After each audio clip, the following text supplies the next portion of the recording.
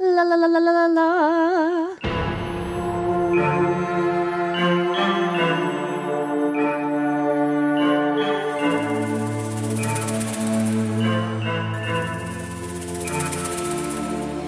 $20,000 up, breaking all the lights on the doors, and I ain't seen no ceilings. We came in through the top floor.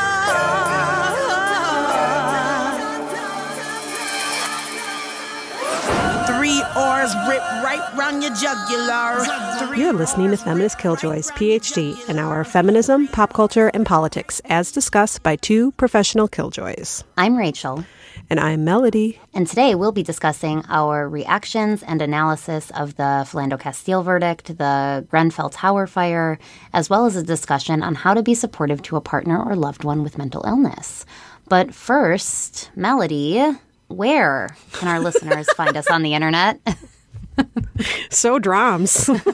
I actually have to give a shout out to the Struggle Bus podcast, which I've talked about on the show before, but one of the hosts is an actress, and she talks about like the NPR style of like that you can say the same words 100 times and it'll be different every time. And she talks about your fave Ira Glass, like pausing at Yes. points in a sentence that you wouldn't normally pause at. Yes. So I just practiced that. Where can our listeners find us on the internet?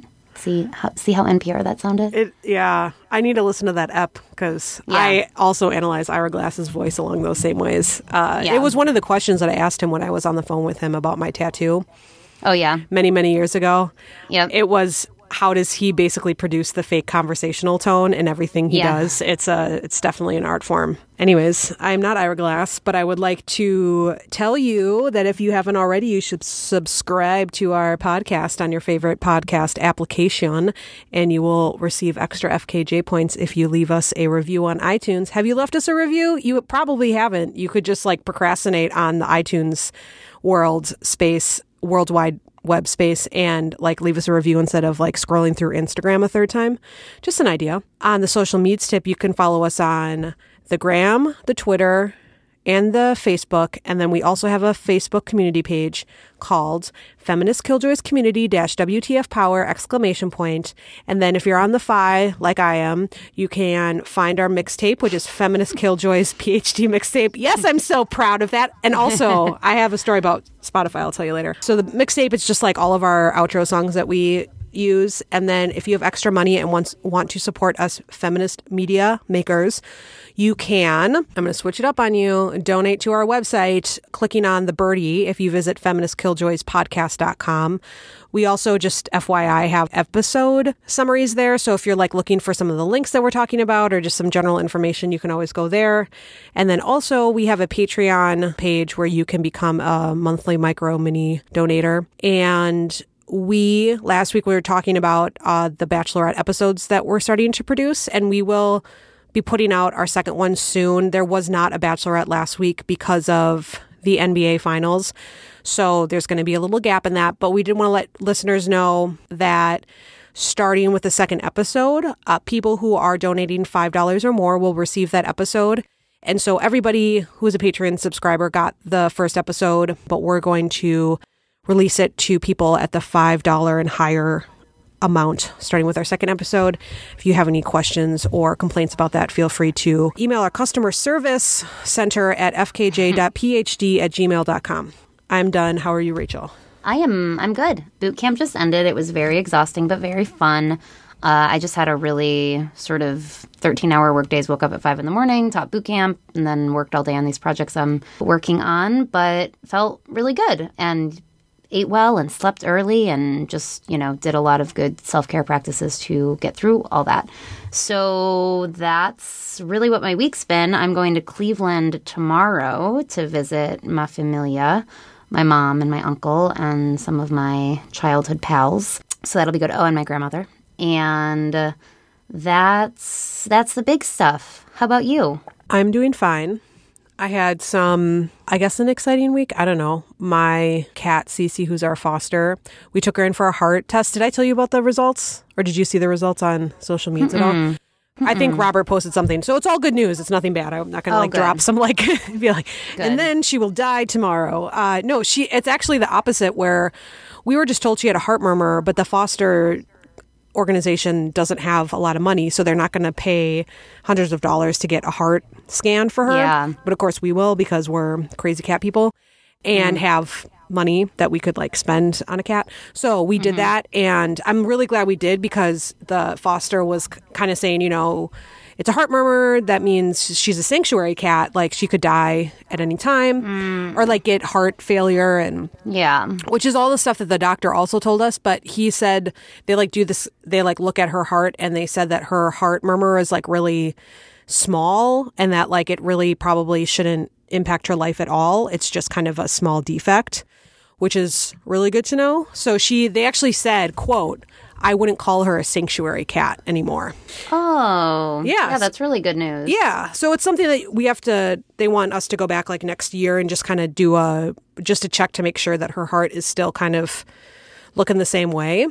And if it looks pretty much the same way, then she'll just kind of just have it as a small defect, but we don't have to treat her any differently or she doesn't have to limit exercise or anything. So that's good. Good. Yay, CC. That's great. Yay, cat. There was some sad cat news in my circle, so Oh, it's good boo. to hear some good news. So love to anybody who's struggling with any sad pet things because that's rough. And also, we're recording on Sunday, June 18th, which is Father's Day in the U.S., and sending love to anybody who's having a hard day because of that, too. Yeah.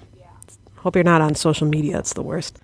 My dad's the best. Look at my dad. It's like, all right, thank you. Yeah. I just call it the social media performance. Sometimes I'll say something nice about a professor, but then I'll also call them or email them and I'll be like, this is my non-social media performance to tell you that I actually, it's not just a thing, a social media thing. Right. Okay, not to bash the people who posted cute pictures of their dads, it's fine. but It's fine. Yeah, and I know you have a great dad. You love your dad.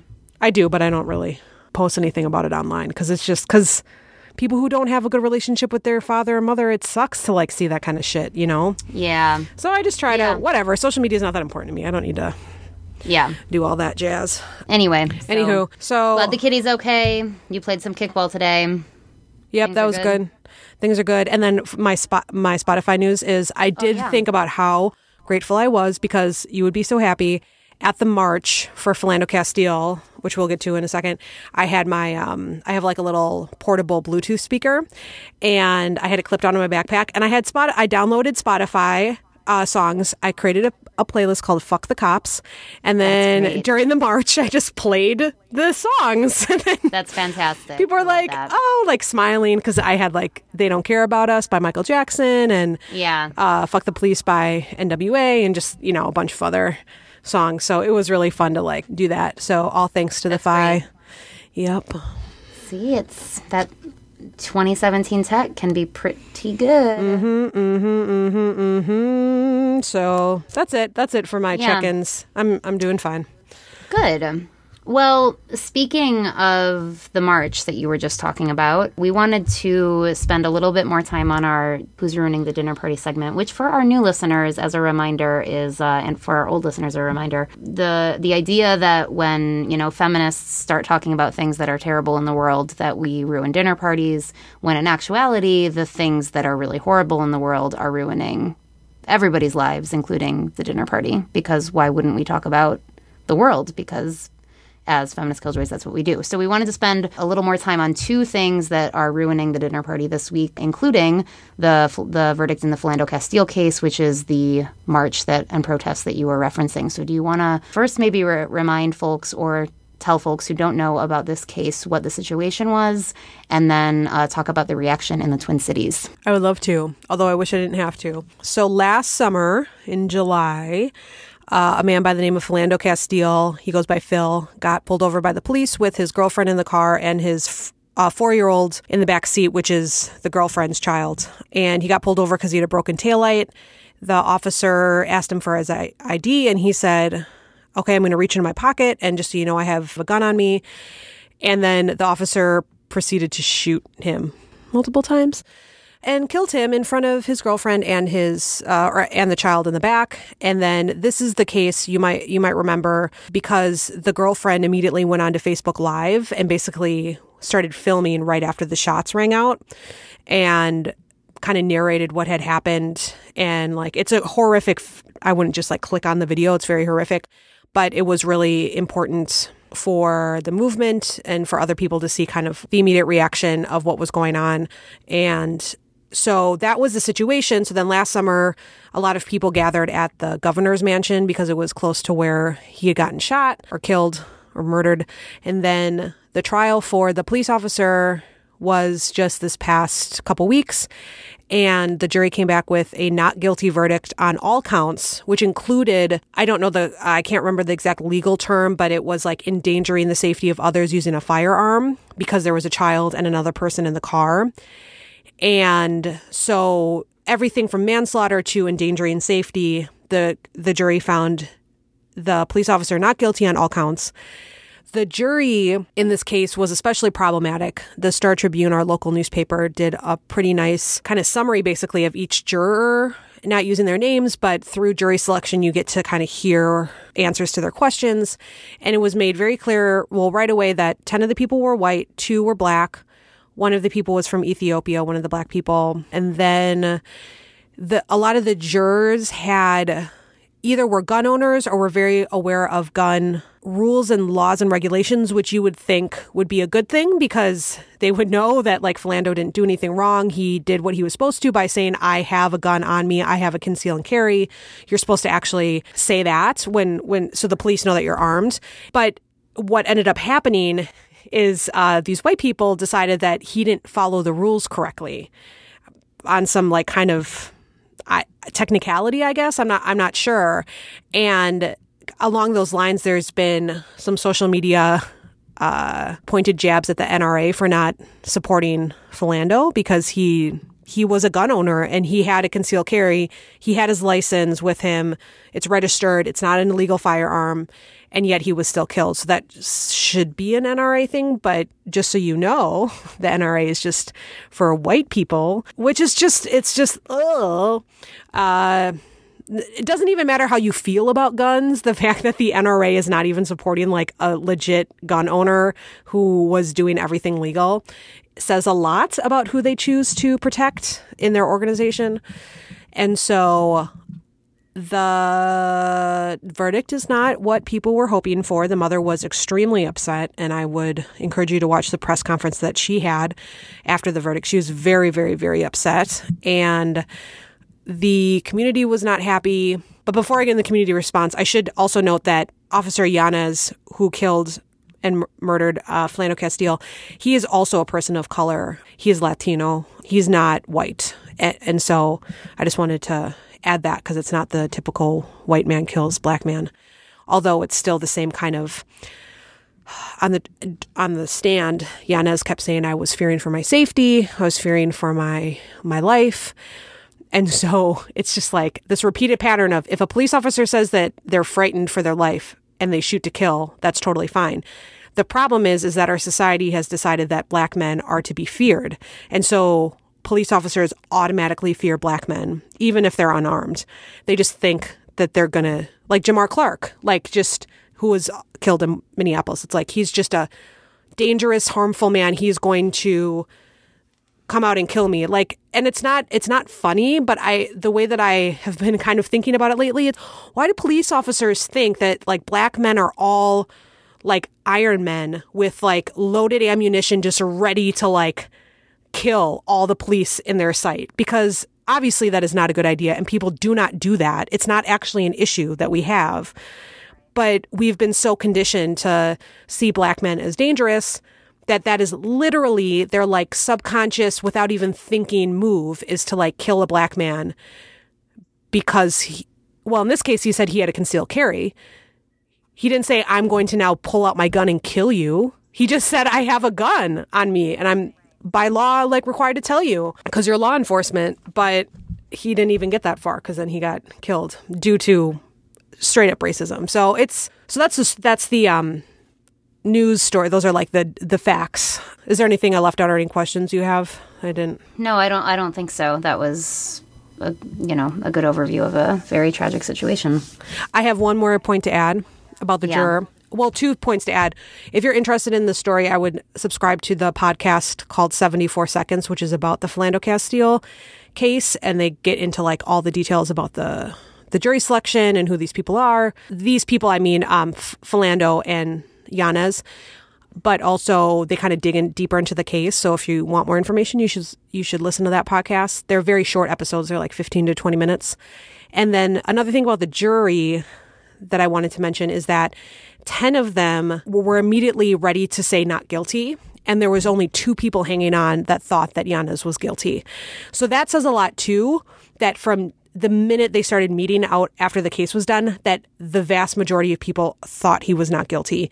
The jurors have not confirmed, they don't need to ever confirm who the 2 holdouts were. So we don't know. One juror was saying that it wasn't the 2 people of color, but the actual jurors have not confirmed that. But it is important to think of what it means for only 2 people in that juror pool to think that he was actually guilty of any of those counts. Given that outcome, it is no surprise at all and very important and good that the city sort of erupted in protest in response. So you were there, yeah? Do you want to just tell us about what that was like?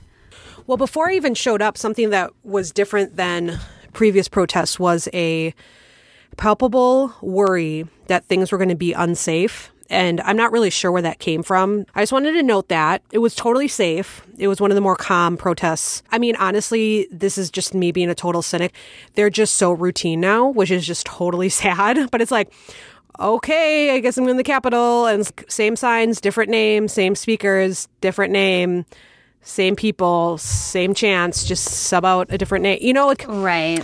Do you think, though, that the riots in Ferguson was in response to the not guilty verdict, and so the specificity of the day that the not guilty verdict is announced, there have been cases of some more quote unquote violence, i.e. property destruction from protesters. So that's probably, I think, given the expectation of, I think, a lot of people that that wasn't going to be the case in something so clear cut as this, even though, again, we shouldn't be surprised because there's been a million cases where it should be so clear cut that, first of all, obviously, nobody fucking deserves to die at the hands of the fucking cops, period. But there have been so many cases where it's been like so obvious that the person who was killed did literally nothing wrong. And we see it on video or whatever, and still nothing happens. But, I think there was, am I wrong in thinking that there was actually some optimism from folks that it would be a different situation? And so to have that emotional contrast of like optimism to sort of defeat would maybe have created conditions for some even more emotive reactions. Yes, I think that's a good caveat or, context for it. The only reason why I'm still a little like, what's the word? I'm still perplexed by it is that, one, yes, there is optimism. So to answer that first, yes, there is optimism because legit, he was a cafeteria. Like you couldn't, like the problem with Jamar Clark is that they painted him as a thug right away. And I say that derogatory term just like because that's the word that they were using. And it was a little bit harder to fight back that image for whatever reason. Philando, and again, not justification to kill anybody. Philando was a cafeteria worker at a fucking elementary school, and he loved kids, and he had a fucking kid in the back of the car. And he didn't do anything wrong. He never got aggressive. He didn't even have time to get aggressive. He didn't even have time to like do anything. Right. And so, yeah, people just thought this was a clear cut. And so when non-guilty verdict came in, they're like, yes, the Black community was like, oh my God, we're never going to survive. Like, there's no way. Even in this case, when we didn't do anything wrong, we still die. What the fuck are we supposed to do? Like, this is... So yes, I can see that, except the one thing is that we went through all this already with Jamar Clark. Yeah. And there weren't riots. Yeah. And the only violence that happened was the riot cops against the protesters and white supremacists coming in to shoot down people. And with the safety issues that kept coming up for the march were not about the riot cops or white supremacists, but they were worried about angry people.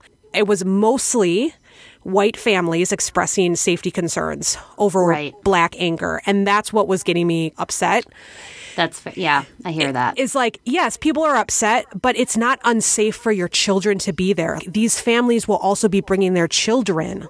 And then I was saying within some of these social media threads, I am a child caretaker. I am also going to be watching out for children. It's fine. Like, I've been to so many of these marches, and I forget that not a lot of these times people are new to protests and new to demonstrations. And people like you and me who've been going to them forever, they're very important to the community. But you just know that very rarely do they erupt into violence. And we were in St. Paul. We were meeting at the Capitol. It wasn't even in the neighborhood where he got shot.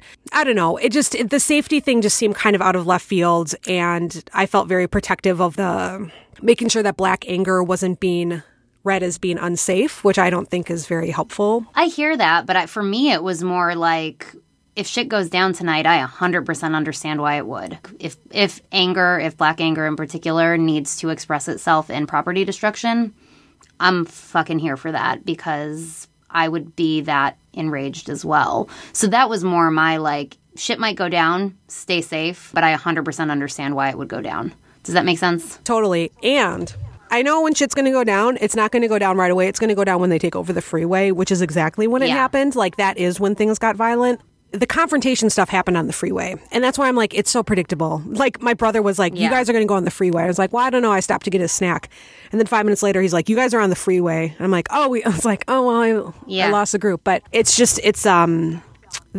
guess the safety issues are predictable at this point. It's like, just don't go on the freeway then if you don't. And nobody ended up on the freeway until after 10 p.m. So I think the organizers, I feel too that it's this is like getting very internal to the organization thing, but I also felt like it was kind of an affront to the organizers. It's like that's part of their job is to like keep everybody safe. And so, but also, yes, if provocateurs show up, if anarchists, I love you anarchists, there's a lot of people who don't want to follow these rules, which is understandable. They want to fuck shit up. Yes, then that's an issue. But again, normally that stuff it's not going to put the kids in the march in danger. They're going to like set a dumpster on fire. And then if anything gets, if guns or things like that are involved, it's going to be the fucking cops. And so, like, stay safe. For me is always like, be safe, because the police might try to shoot you or tear gas you, or the fucking noise shit they did in Ferguson. Not like, stay safe from those scary Black and or anarchist protesters. Right. And I know that that's what you mean. That's just that wasn't what people were saying. Oh, totally, I'm just worried that people are like really upset. And then what? They're going to like punch your kid?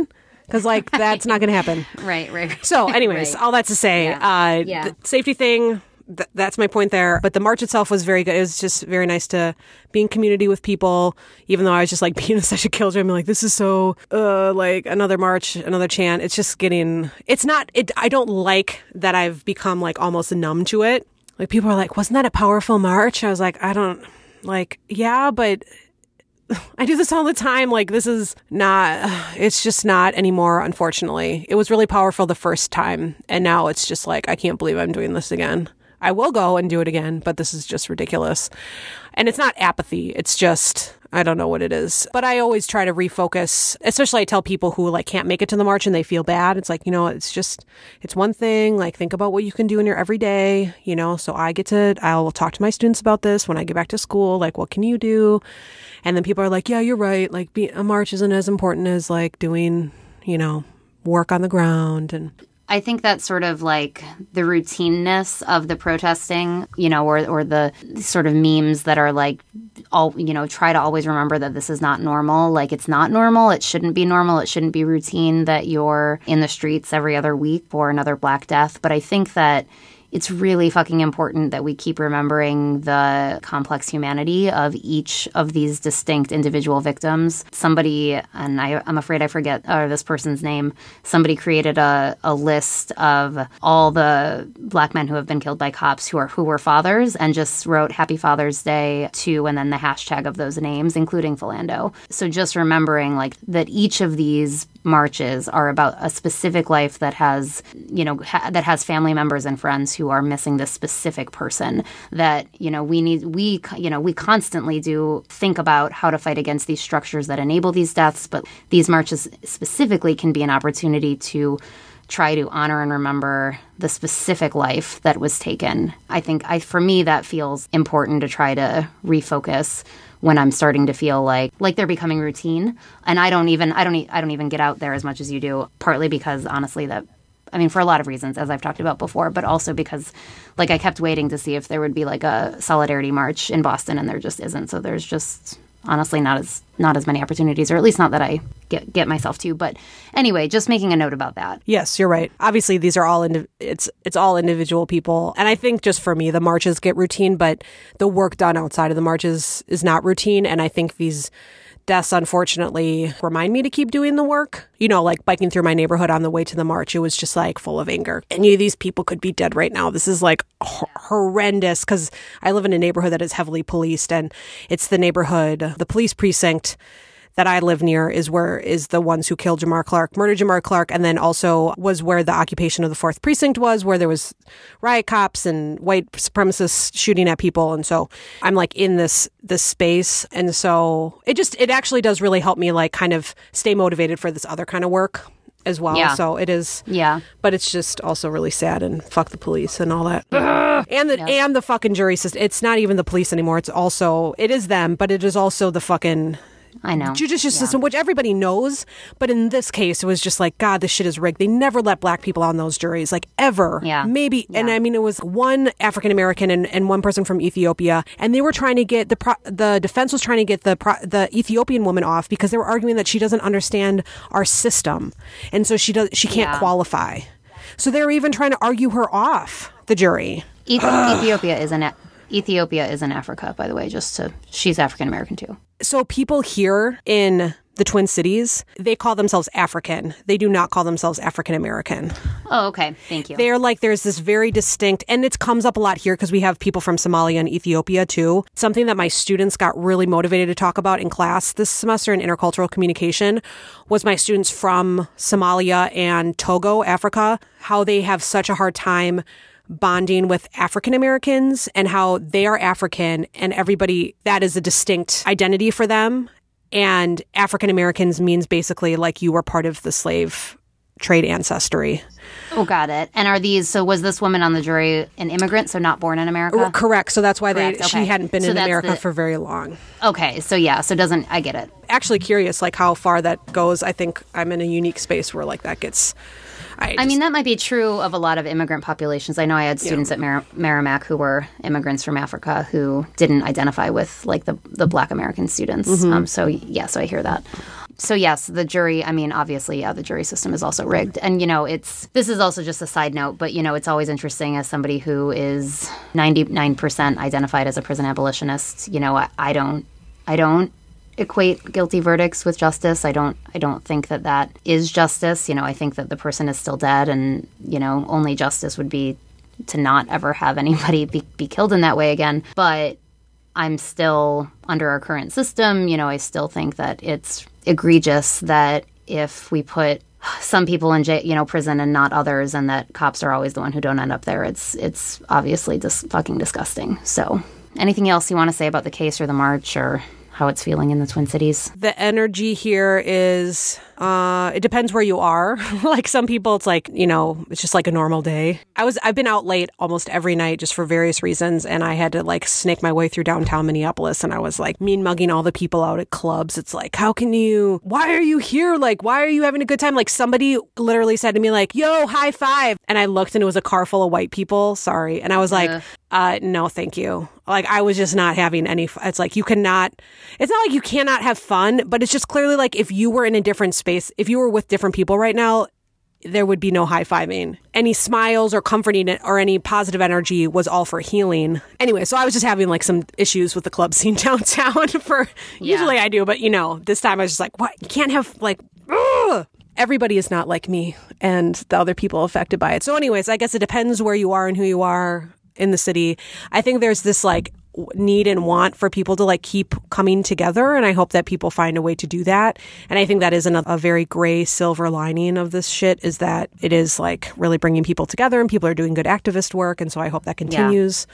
And people got arrested on the freeway. So I hope they have a lot of legal support and bail funds and stuff. So I don't know. I guess they're going to try to they might file a civil suit against the officer as well. And the officer is no longer working at that police department, although he was paid the whole time and will be set up very nicely at another department, probably very far away from Minnesota. So, of course. That's just how it works. Anyways, what other bad news do you have, Rachel? So, so many things. Across the pond, as they say, in England, there was a giant fire at the Grenfell Tower apartments. And there's been plenty of coverage in at least the press that I follow that understands immediately how this is an incredibly political issue. But I think that whether it's like a natural disaster in terms of weather or whether it's things like a fire, which doesn't seem right away necessarily like an inherently political problem that's about power, but it is. It 100% is. And so I think, first of all, the death count is continuing to grow. There's a lot of people who are considered missing. I think there's 508 people considered missing, but very likely those people will be found to be dead probably shortly. The reason that this is first of all, it's tragic. So right away, before trying to make it political, and I know a lot of people don't like that, that some of us try to make things political right away, but these things will keep happening unless we address the sort of root political problem of them. And can I just jump in on that point real quick? Yeah. It's not us. The people that were living around those apartment buildings made it political right away. Totally. Did you see that one interview with that young kid with short dreads? No. They were worried it was going to get pulled down from the internet, so I can check to see if it's still up. I tried to share it on Facebook, but he had a gas mask on, and he made it. I mean, the residents know. I think this is something I'll riff on when you're done. But I just want to let people know that, like, it's not just us. Like, the actual people living around there made it political from the get-go. So totally. there's something going on. Yeah. Absolutely. Yeah, we're not trying to project, like, our white feminist U.S. Riding back maybe like 2 a.m., I seen like one line of fire. It looked like it was contained at the time. And then like by the time I got here, it was probably 2 of those lines of flats were on fire like that. Like mainly the top bit. And then it took maybe an hour and then like most of the building was on fire. But I'm not gonna lie, one thing I wanted to say though, this thing that they're all saying about, it might have been a fridge that exploded or something like that. I don't know about all of that. But what I do know is they did regeneration last year to that building that they're talking about doing to all of these buildings. They did it to that building only, £10 million they're talking about, and put these shoddy plastic things on there that set up a light because they want more reasons to knock these blocks down. There's two options. They could either regenerate the blocks or they could knock them down. And after that, I'm not so sure that was totally an accident. I'm not even gonna lie. I'm not even gonna lie to you. You can pause me there, but I'm not gonna lie. The whole situation that's going on in this area, the way that they don't want us here, and they put those rich man's blocks over there, and then they tell certain man in Frinstead they can't even go into that section. That's outrageous. I can't lie. The way that they treat man in here is terrible, isn't it? So I can't even take the belief out of my mind that wasn't just an accident. Do you know what I'm saying? I'm not gonna lie. I think it's fucked, and I think. But we don't know. We don't know. But you're talking about the regeneration that happened last year to apparently make these blocks better, and then these fires have never happened. I've lived here my entire life. My mom's lived here a very long time, and these kind of things have never ever happened in this area. Like, I don't know what they spent £10 million on. But the lifts in this block and all the blocks around, they only cost 60 grand to fix, and they still never replaced them throughout the time I've lived here. So 10 million for that? No, they didn't. No. I'm not really fucking with the government. Right? That's all I'm saying. It makes you a moron, a potential edge-bone pigeon. And God save the Queen. She ain't a human being. There is no future in England's dreaming. I think the first thing to start with is that this apartment complex, like so many apartment complexes in the U.S. and all over, is profit motivated. And there has been discussion about how there was attempts to make the outside of this building look a lot nicer to aid in the gentrification of the neighborhood, but that upping regulations about the safety of the building on the inside were not being focused on, partly because to make things safe is often a lot of money, and people who want to make a lot of profit don't want to spend a lot of money. And that's basically the crux of regulations in general, right? Like the reason that our current president wants to decrease regulation is because it costs money to implement regulations. So the majority of the time, regulations are put in place to keep people safe and to keep the environment safe. So those were not, there were clearly not enough regulations that were adhered to. And this is probably sounding very familiar to folks who followed and or lost people in the Ghost Ship fire, which was a club in California, San Francisco, that had a similar issue. There was a big fire and safety regulations hadn't been followed. And, it's a result of these gentrifying neighborhoods, of the ways that neoliberalism, which, refers to sort of privatization and profit motives, are starting to take over urban planning, right? Which is certainly, Melody, your area of expertise in terms of how all those things interact. So that's a big one. The gist of it is that, once again, people in positions of power choose profit over human lives, over the environment. And I think another big thing is that, the vast majority of people who lost their homes in this fire are now homeless, because this was also still at the time catering to not a super rich population, right? And so I think it's always really important to note that so often when these disasters happen, whether it's weather-related or fires, that poor people are, first of all, usually the ones who are involved, because rich folks are often living in areas that aren't susceptible to these things. But that also, when poor people lose their homes for whatever reason, they have no safety net. I mean, that's the whole thing about being a poor person, is that you have nothing to fall back on. And so if a rich person lost their home because of a fire, they could, they have resources to not be homeless. But this is leaving a lot of people homeless. Oh, and I'm going to read this quote from a person who wrote into The Guardian. So it says, improvements in the UK housing market and building regulations should be a memorial to the many who suffered and died there. So they're calling for, using this to create better regulations. A further scandal has been the rows of homes built as investments standing empty in London, while Kensington and Chelsea councillors seek to house victims outside of their borough.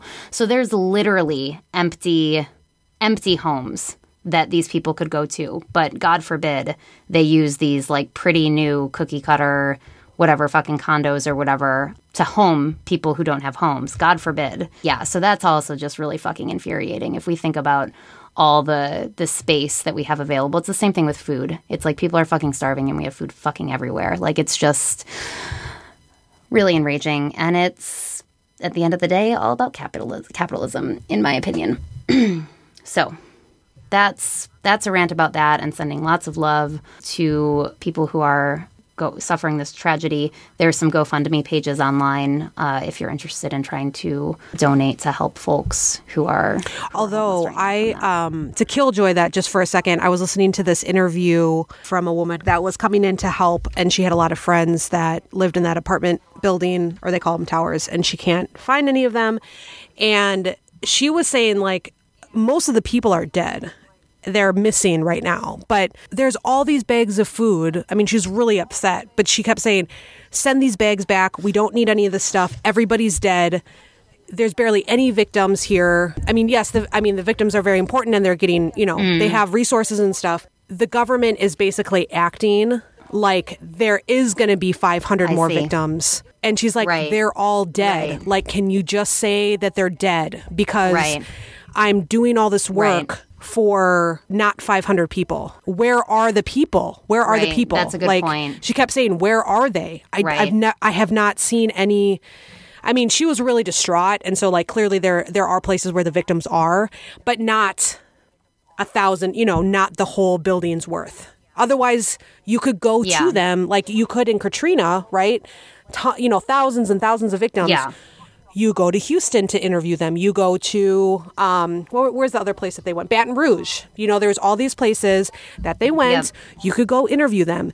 So she was just like, they're not here. Please donate Yeah. money. But somebody on the that's a good ground point. who's friends with the people in those buildings is like saying like, we don't need the bags. Like, we don't need these bags of resources. So Right. just wanted to amplify her voice as well. Yep. Yeah, totally. Yeah, thanks for that. That's, another big problem with, humanitarian aid in general is like not knowing what is actually needed. But yeah, there are some GoFundMe pages linked to the specific families who are alive and things like that. So anyway, once again, more news that was really tragic this week. And so we just wanted to provide a little more context and discussion about those things. Be told what you need, 'cause there is no future, there is no future, no future for you.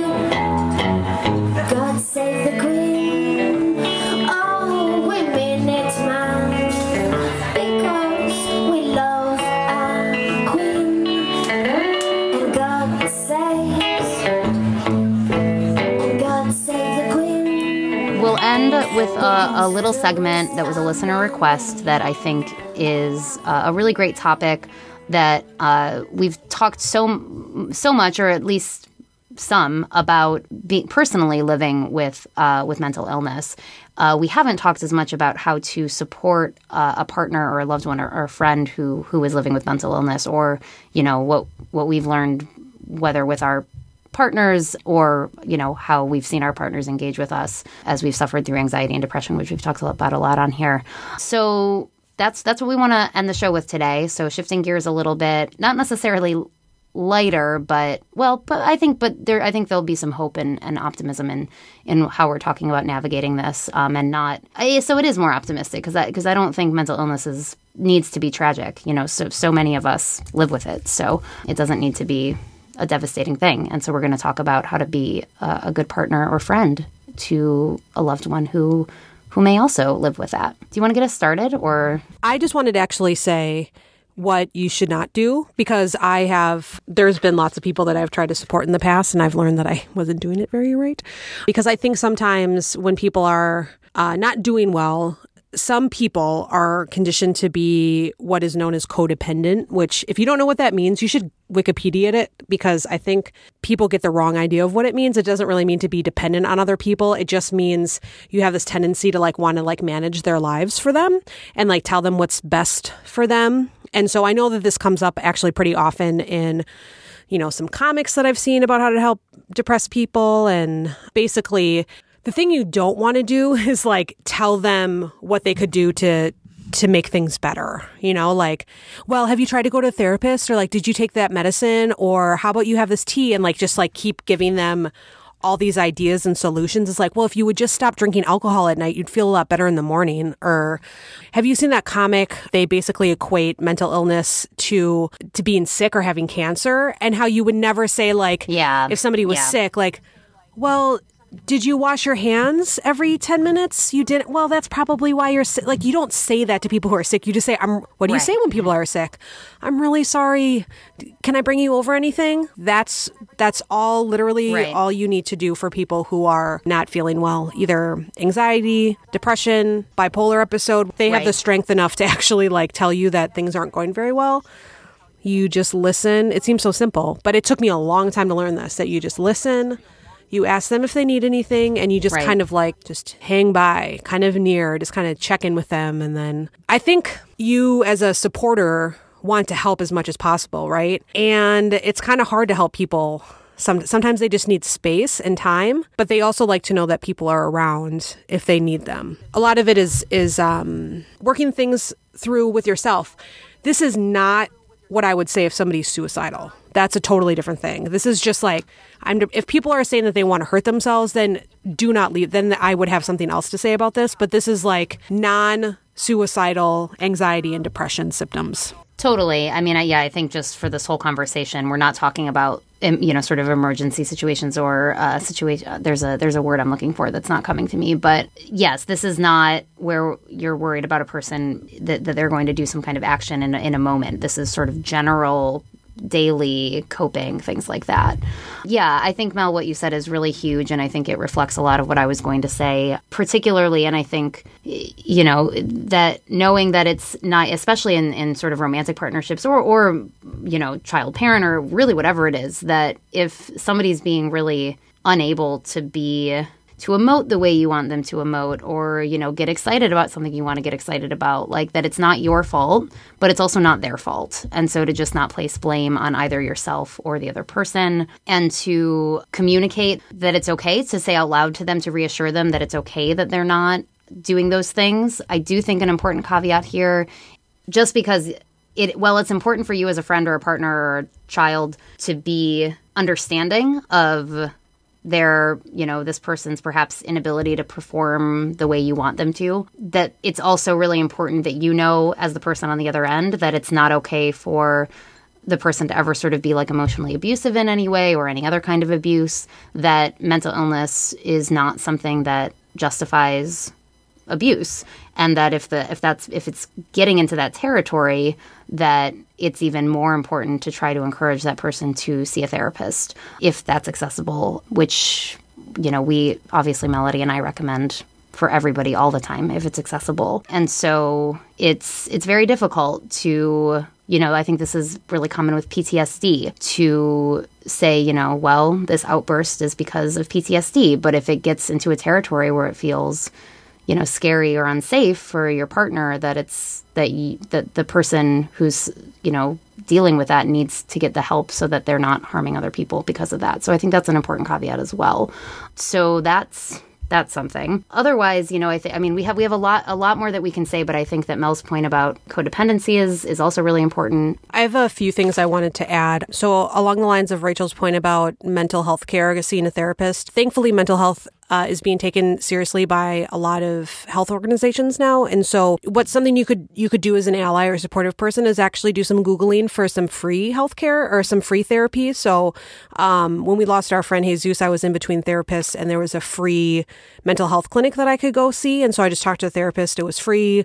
She got me through, a couple weeks as I was setting up a new therapist. So I'm not saying that that's possible in every city, but it's probably more common than you think it is. And so a Google search might be helpful. And you could always drive them or take the bus with them to an appointment. If you have experiences going to therapy, along the lines of codependency, if people are kind of in a space, I don't say, you should go to therapy, but I'll just start talking about my therapist, or talking about my experiences, storytelling as a way to convey something. So you're still kind of talking about it, but not in this, like, you should do that, because all that does is just make people like crinkle up and hide more, because they already know when you're in that headspace, you already know that you're a fuck up and that you've like done stupid, that's what's going on in your head, the tapes. Right. And so for somebody to come up to you and be like, well, you should do this, this, and this. And you're like, I can't, like, I literally can't get out of bed, or I have 18 thoughts swimming through my head. I cannot even focus on what you're trying to tell me to do. It just doesn't help.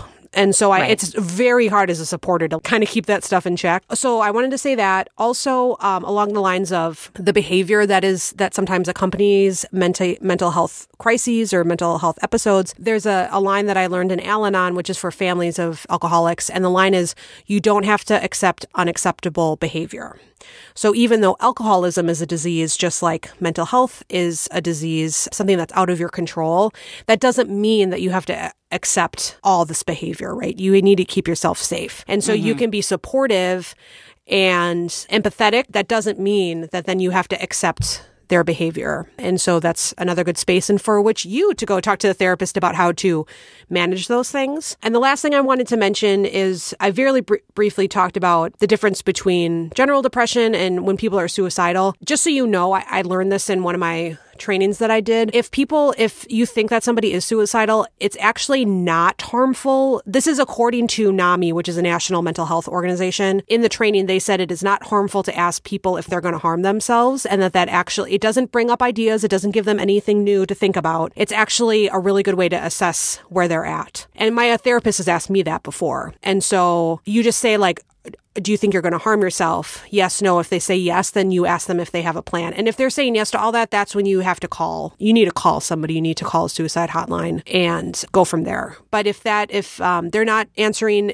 and they won't lie. So according to NAMI and mental health trainers, they do not lie. They actually want somebody to talk to about it. And so most times they will be open with you about how they're feeling. We kind of skipped over that. And I didn't want listeners to be like, oh, well, shit. But like, what if somebody is suicidal? Right. So the answer is you do need to ask if they're going to if they feel like they're going to harm themselves, and then if they have a plan, and go from there. So those are the two like emergency 911 things. And you can call 911 or suicide prevention hotlines.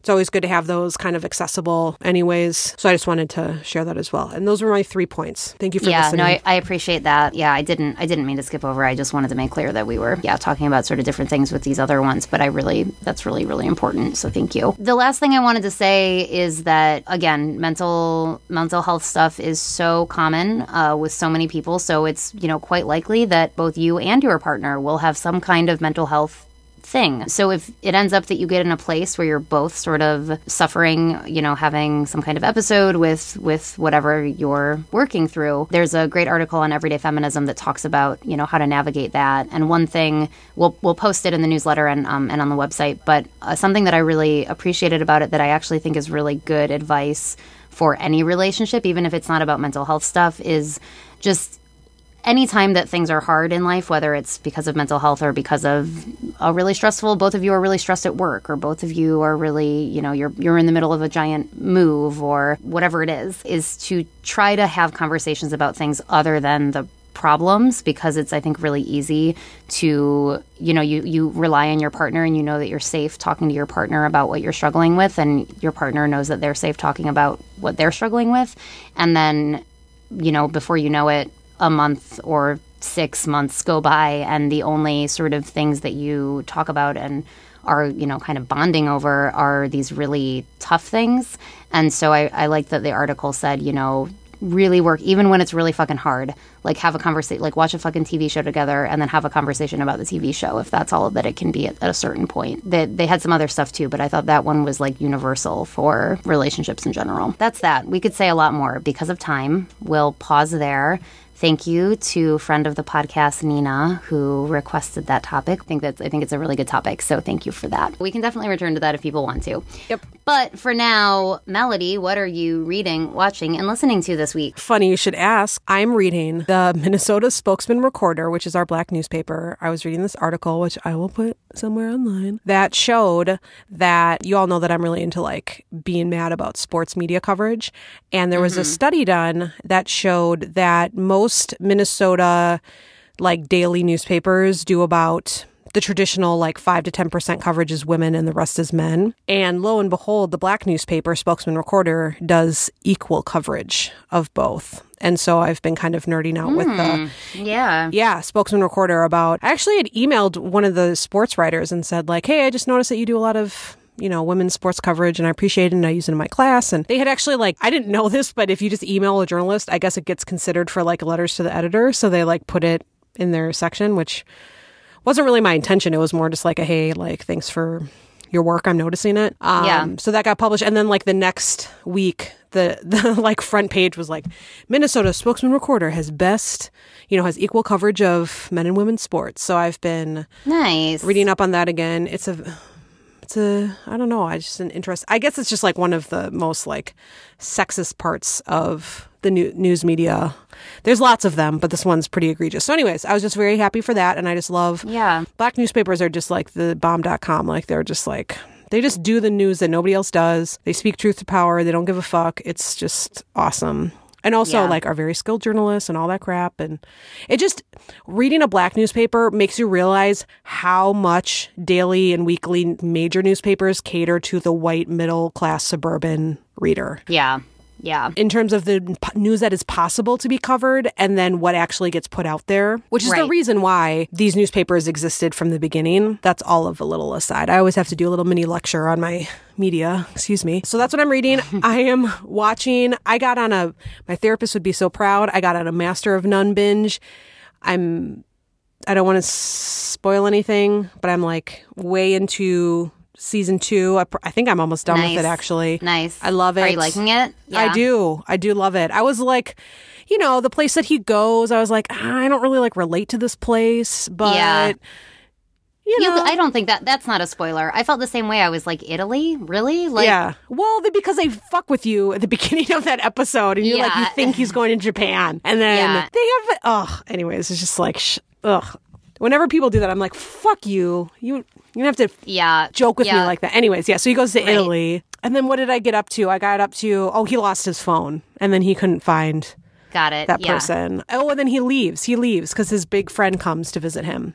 That's not a derogatory term. They literally call each other big buddy and little buddy. Wait, so you're not almost all the way through. That's the only part you're at? Does he go back to New York? Yeah, that's only like episode 2 of season 2.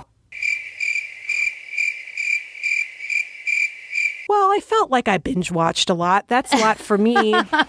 Okay. Whoops. That's fine. But Anyways, you have a lot, moving that's on. going to happen. Moving on. I felt like I watched a lot. Damn it. Okay. So, anyways, watched a little bit of it. Just really proud that I watched a lot of TV all at once. I didn't mean that to make that a judgment. I just wanted to talk more, but it's probably better so I won't spoil anything anyway for other Because you people, did but finish it. I just finished it last night, actually. I want to pull up my Netflix account and actually tell you what flipping episode I'm in. Anywho, I am listening to The Secret Sisters. Do you know who they are? I don't think I do. They had a song on The Current, which is I still have not given up my local radio, Rachel. But they're like twangy country, like two women. They kind of remind me of First Aid Kit. Okay, yeah. And they just have this, I just love country songs, like the way that they're written, the way that phrasing happens. And they just have this catchy song on The Current. So I got some of their stuff on the Fi. I would highly suggest listening to them. I can't wait to hear about your RWL, so just go. All right. I read the Chelsea Manning profile in the New York Times Magazine this morning. It is good. It is mostly very good. I had, I think profile writers are very talented. If it's a good profile, I think it's a really good skill. And it was good storytelling, and I feel like the author was very respectful, and the writer rather. And I learned more about Chelsea that I hadn't known before, and it's definitely worth reading. And she looks really lovely in the photographs, so it's a good read. It's good. I finished Master of None, and yeah, really enjoyed it. I think it's it was interesting because Aziz is a dude feminist, and he has really amazing race commentary via his show because he is a person of color, and the other producer on the show is also a person of color, and it's a very diverse cast. There's a black lesbian on the show.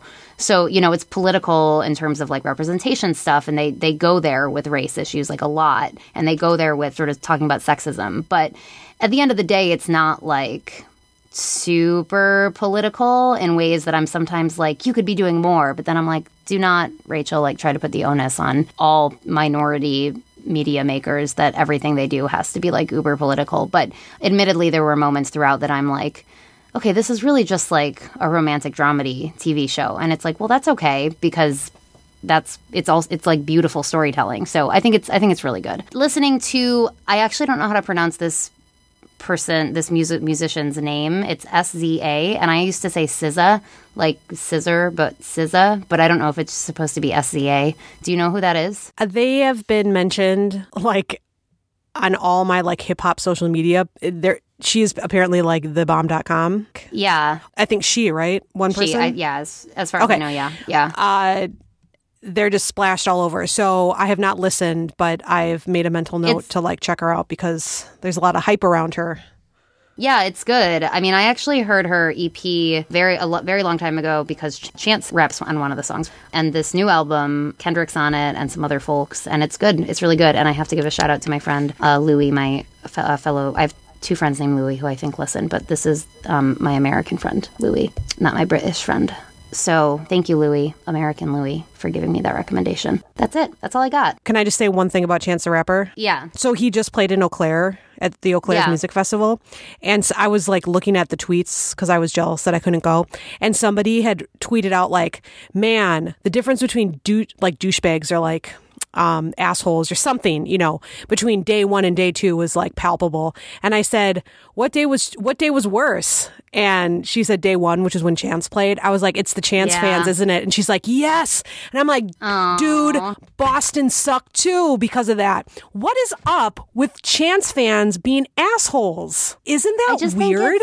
I think it's youth. Like, I think he's probably really appeals to a young audience. And I think young people just like don't know how to behave themselves entirely because their brains aren't fully developed. No offense, young folks who listen to our show. Guess, but like Eau Claire, the music festival wasn't necessarily like old fuddy-duddies all the time. I don't know anything about Boston Callings, but no, I know. But I Eau just Claire's think... is always chill as fuck, except this. I've never heard it not be chill, except the day that Chance showed up. So obviously it's his fans, but like, well, it's also had to do who can afford to like come to a $200 festival. Right. Well, exactly. I don't know. I feel like he probably attracts like a drunk, undergrad population that want to go to festivals and get drunk, and then that. But he doesn't even like promote that in his. It'd be one thing if it was like Lil Wayne concert or like Drake, but right. Chance. I know. I don't know. I know. He's so wholesome, but for the most part, although he does have a song called "All Night," I've been drinking all night. Yeah, so but let's be real. But the intro was all about how he can barely drink anything. Come on, big fella, you drunk, big fella. 2 sips and now you want to trip, big fella. You not a drinker. I can see it all in your leg, big fella. You wobbly, big fella. You finna fall. Sit down, you drunk, big fella. No, I hear you. I mean, in truth, I mean, he's a very wholesome dude, and I don't think he would be excited about. I know. It's like wasted youth. Chance, like, I know you're listening to this podcast. Do you realize, like, how much your fans suck right now, like, at these music festivals? No offense, but, like, you got to get your fans in check because they are, like... I think it's also just music festivals. Like, not Eau Claire. I'm never going to go to one again, ever. Not Eau Claire. I would take you, like, seriously, Eau Claire is totally different, and... I believe it, but I think that that's the exception, not the norm. That's why I'm even like wasting time on this podcast to like bring up that somebody mentioned something about Day One being full of like assholes. Yeah. And the only factor was Chance. Everything else, and she was like, yeah, it was the Chance fans. And it's like, otherwise it's like Paul Simon and Jenny Lewis, like... Yeah. And it's just weird. I don't know. I don't assume that, and it's not about hip hop. Like we always have to, make this caveat. It's not about the hip hop. It's about, I just don't know where these fans are coming from. I'll like interview them next time I run into a Chance show. Be like, so why are you an asshole? Like, why are you all jerks? Yeah. Okay, let us know. All right, WTF. Power. Bye. Goodbye. Uber, you a goofy if you think I don't know you need a lift. Is you ain't got gas money. No IOUs or debit cards, I need cash money. So back up, I need space now. I need you to slow down, it's not a race now. I can't really hear what you gotta say now. Shut up. Start dancing, ho.